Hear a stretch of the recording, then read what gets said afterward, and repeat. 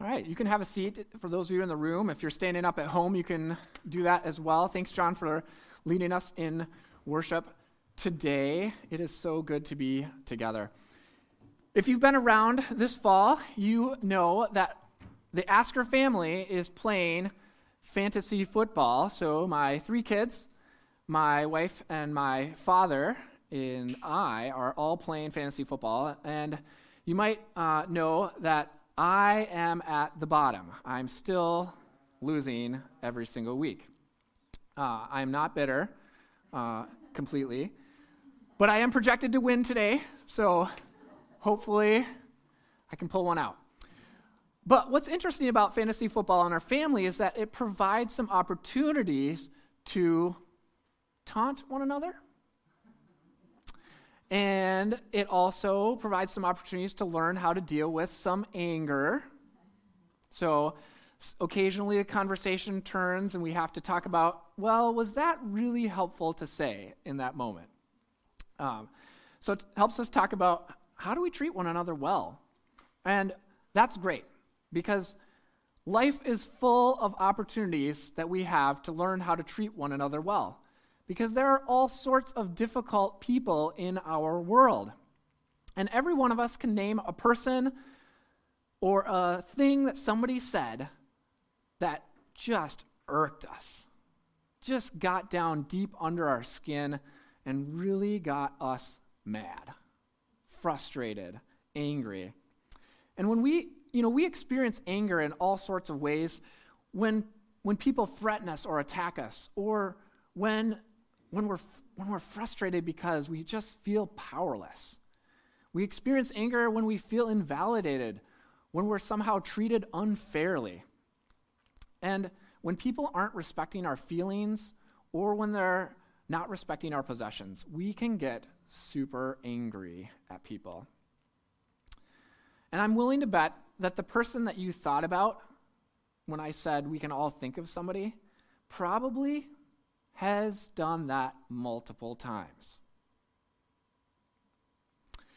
Because we all have difficult people in our lives that we live with.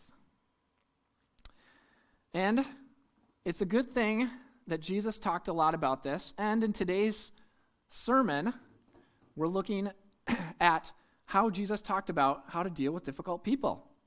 And we're in this sermon series called Unexpected. It's a series walking through the Sermon on the Mount, Matthew chapter 5 through 7.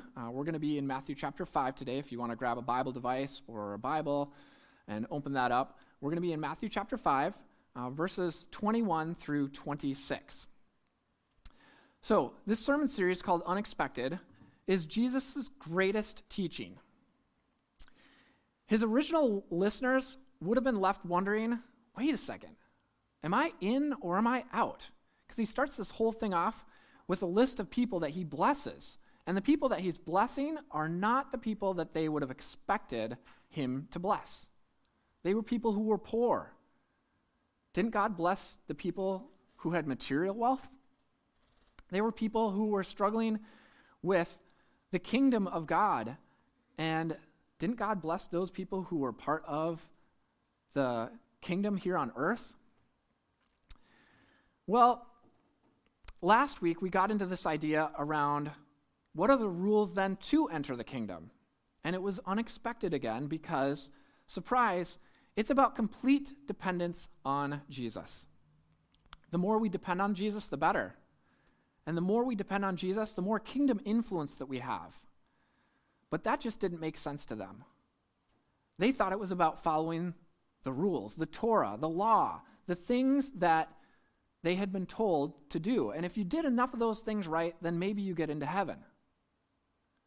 But Jesus is saying, no, this is about dependence on me. And it totally blew their minds. So this week, we're going to jump into this idea of how we deal with people around us, how we deal with difficult people. And you know what's interesting is that the way that we deal with difficult people around us actually influences our ability to be salt and light, which is what we talked about last week. So, we're going to jump in to the text, and he begins by quoting an Old Testament 10 commandment that you might be familiar with. He says, you've heard it said to people long ago, you shall not murder, and anyone who murders will be subject to judgment. Now that first part is part of the 10 commandments. That second part is kind of a summary of the law that they had. In Numbers chapter 35, verses 16 through 18, they talk through all of the things that happen when somebody murders somebody. And it was clear that if you murder somebody, you get judgment. In fact, the judgment is death, so a life for a life. This is the law that they were living under. So they all were like, yeah, they're nodding along. That's right. You murder somebody, you die. That makes sense. Now, they also did have law that if you did it sort of unintentionally, like, oh, I'm sorry, I didn't mean to do that, you could flee to a city of refuge first, and then the trial would happen. But long term, essentially, you were banished. You were banished to that city of refuge for the rest of your life, and you could not rejoin your community. So this is what they're thinking about when he says this opening line, and they're agreeing. They're going, yeah, that's right. You murder somebody, you get death, or you get banishment. But Jesus says, I tell you that anyone who is angry with a brother or sister will be subject to judgment. Ooh. And that judgment, that word there, is the same exact word that he's using in that earlier segment. So they're going, wait a second. This doesn't make any sense. Again, he says, anyone who says to a brother, Raka, is answerable to the court. And anyone who says, you fool, will be in danger of the fire of hell. So this is unexpected. They don't get it. They're like, this doesn't make sense. You're using that judgment as the same thing that you're calling will happen to me if I get angry as the person who murders somebody? Nobody saw this coming. They all understood that murder required some sort of punishment, but now Jesus was saying that anger was subject to that same punishment, and it sort of blew their minds. Both murder and anger lead to judgment. It's crazy. So judgment. In the Old Testament, this idea of judgment for somebody was this idea that they would either be banished or they would be killed. But they did have the 2 degrees. If you did it intentionally, it was clear that you were going to be put to death. If there's sort of the unintentional side of things, then you might get just banished. And if you think about it, we sort of have a similar thing going on in our culture today with murder. We try to categorize murder into 3 categories, right? 1st degree, 2nd degree, and 3rd degree murder. 1st degree murder is intentional, and you get punishment for that. 2nd degree is sort of this, well, I maybe did it in a fit of anger, but it was mostly in self-defense. You just got, I didn't plan it out ahead of time, like stage 1, right? Stage 2 is like, I didn't think about it ahead of time, but man, I was really mad, and I killed you. And then we sort of give this 3rd category where it's like, if you accidentally do something, if you're playing with your friend or something, and you accidentally push them and they go falling off a cliff or something, right? Like there's that unintentional, there's no plan, there was no anger or malice in your heart. And that's the 3rd degree of murder that we have. So it's interesting, they had 2, we have 3, sort of interesting. But what's interesting to me too was that in that, we're trying to make a judgment about the person's intent. And I don't know about you, but whenever my kids are mad at each other and they say, well, he did it on purpose, I'm always like, wait a second. We don't know the heart. We don't know if they did it on purpose. We can guess, but we don't know for sure. But we try to do that with our murder as well. We try to guess the intent of somebody. So it's sort of interesting. Well, in the end of verse 22, he talks about this pit of hell. And the word for that is Gehenna. And it conveys this idea of future punishment. And originally, this Gehenna was a place outside of the city in a valley where they would throw all the filth and the dead animals, and they were cast out to be burned. Sort of this idea of banishment. So in this culture and in our culture, we try to figure out how to handle these different intents in murder. But Jesus knows that anger leads to murder. So he doesn't stay at the murder, he takes it to the heart of it. And in this passage, we see anger happening in two different ways. We see it happening in this sort of I want to back up and talk about righteous anger first. So we'll see the two angers happening, but first I want to talk about righteous anger. There is such a thing as righteous anger, where we can actually get mad at things that are wrong and evil. Romans 12 reminds us to hate what is evil and to cling to what is good. So there are times where anger is good. So I want to point that out. But what he's talking about here is a different kind of anger. And what's happening first in this passage is this anger in the heart. There's sort of this invisible anger that's happening, and this is what precipitates murder. It devalues other people in our heart, and we sort of say, yeah, you're not worth it. You're not worthwhile. And then the second kind of anger that we see happening in this passage is in our words. This is the visible kind of anger. And the words that are shown here, the examples that are given is raka, which is this phrase that means you idiot. So he's saying, if you say you idiot in anger, you're essentially murdering them. And if you say you fool, you're essentially murdering them because you're devaluing that person. You're saying you're not worthwhile. And for me, mostly, my anger is the invisible kind. You won't hear me say things often out loud that sound like you fool. But that can happen in my family from time to time. And what Jesus is saying is that those things are essentially killing that person. They're devaluing that person to the point of killing them. And he's saying that unhealthy anger is so detrimental to the kingdom of God that you're actually living the opposite of the kingdom of God. And the opposite of the kingdom of God is hell. And that's what that Gehenna was. It was this idea of this fiery pit of hell. And that idea of hell, really simply put, is life without God. And so when we get angry at someone, we are essentially living the opposite life of the kingdom, and we are living with life without God. So the question for us is, how often are we in danger of living out the opposite of the kingdom of God, getting angry with somebody in our heart or in our words? How often do we assassinate somebody's character with our words or even with our minds? The good news is that we are not banished. God doesn't banish us when we do those things. We actually run from him. We run away from him because we're embarrassed that we do these things. But God pursues us. He gives us multiple chances. And that list of people at the beginning, those are people that they thought weren't worthy, but Jesus was inviting them into the kingdom, and Jesus is inviting us into the kingdom as well. And he gives us an alternative to anger. So instead of getting angry, he invites us into something different. And in verses 23 through 26, we're going to see what he invites us into. He says, therefore, if you're offering your gift at the altar and there remember that your brother or sister has something against you, leave your gift there in front of the altar. First go to be reconciled to them, then come and offer your gift. So reconciliation is the antidote to anger. It's so important that Jesus suggests that if you are worshiping God and you remember that you have something against somebody, if you remember that there's some anger, some unresolved tension, if you're worshiping God, leave right then and there and go and be reconciled with the person. It's that important. It's more important than worship.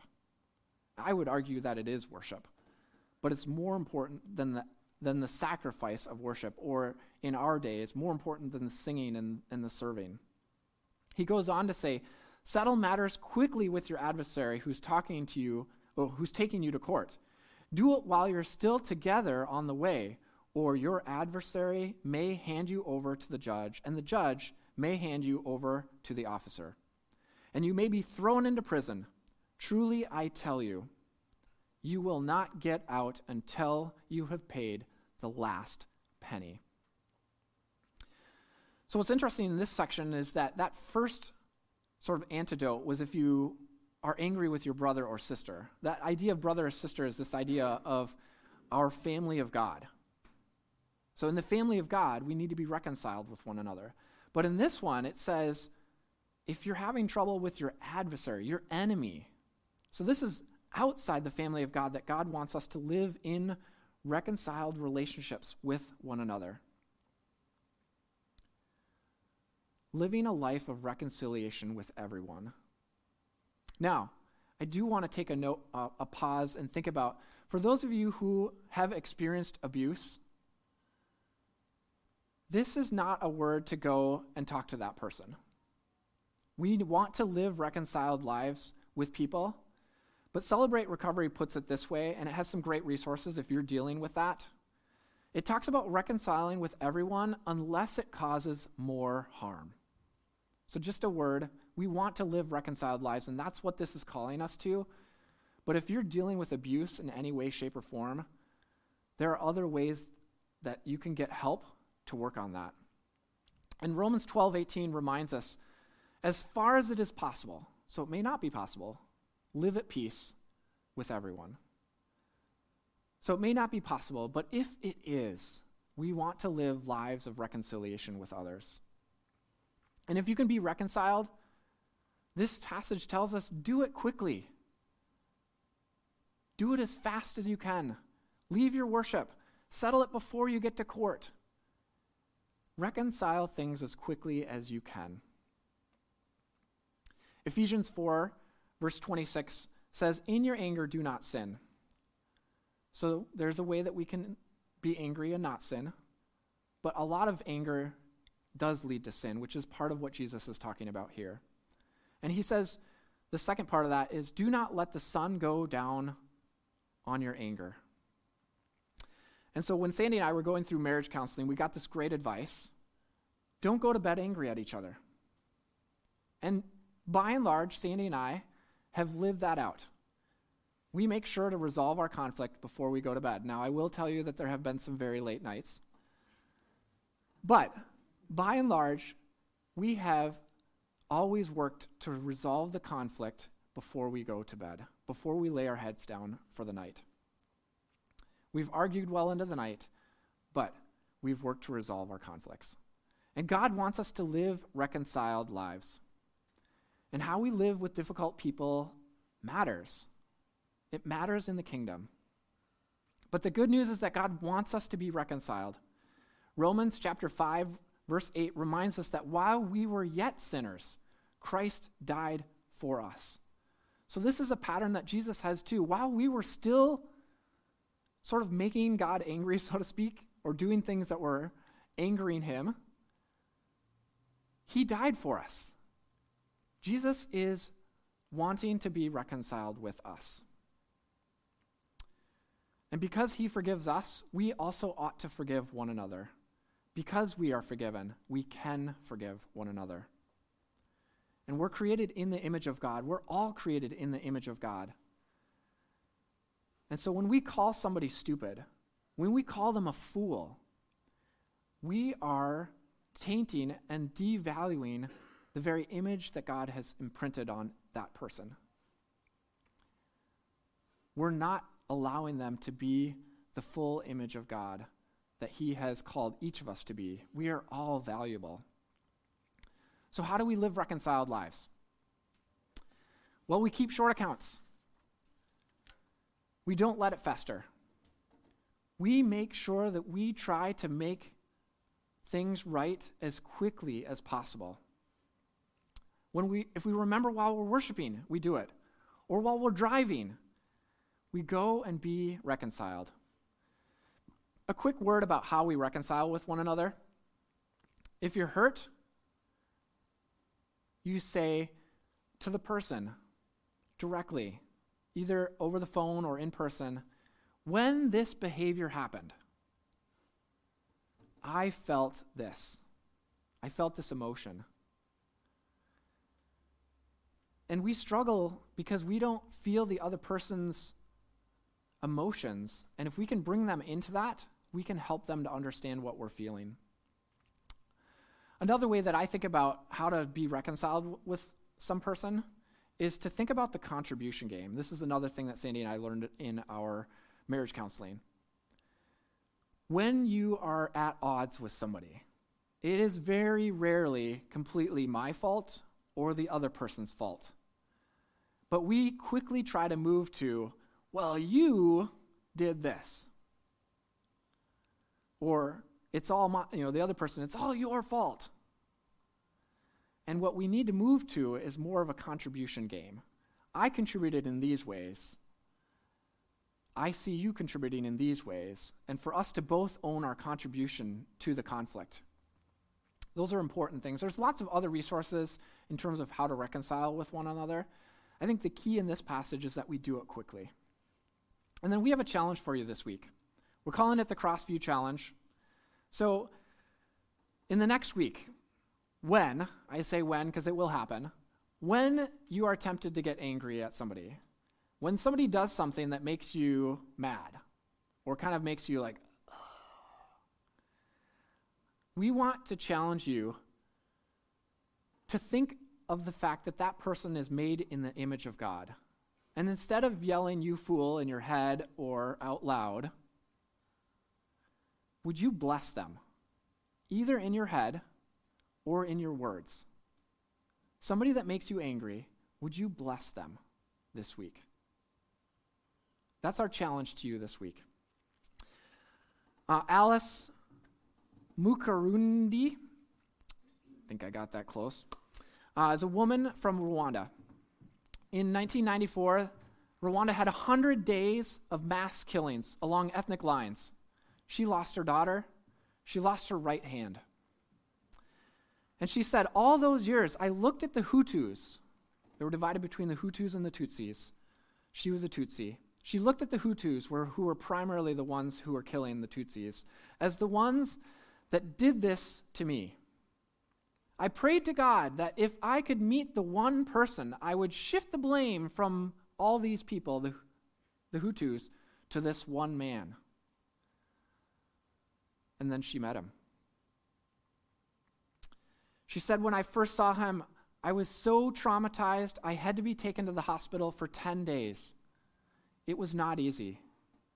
But World Vision had a program that brought the Hutus and the Tutsis together to share their feelings. They shared about the harm that had been caused to the ways that they lived their lives. She says, later I managed to forgive him. I believed it was God's power, in part because she could hear the feelings and the things that he was wrestling with. He couldn't handle the fact that he had done these evil things, and he was trying to make amends. And now together they're working on rebuilding their community. They've built hundreds of houses in their community. They've built wells. And as they do these things, they create a new community and they reconcile with one another. It's an amazing story of reconciliation. There are multiple stories. You can check out World Vision. And this is a partnership that we have, Crossview, with World Vision. In the Democratic Republic of Congo, there are people that we are helping to live out that reconciliation. And my hope is that we too can live that out, that kind of reconciliation for the things that make us angry, for the details that we experience in our lives that make us angry, for the difficult people in our lives. Let's pray. God, we all deal with difficult people, and we need your help. We need your help to see them as you see them, as people created in the image of God. And no doubt we can be the difficult person sometimes, and we need your help. We need your forgiveness. Would you help us to be reconciled people, to live in right relationship with one another? Amen.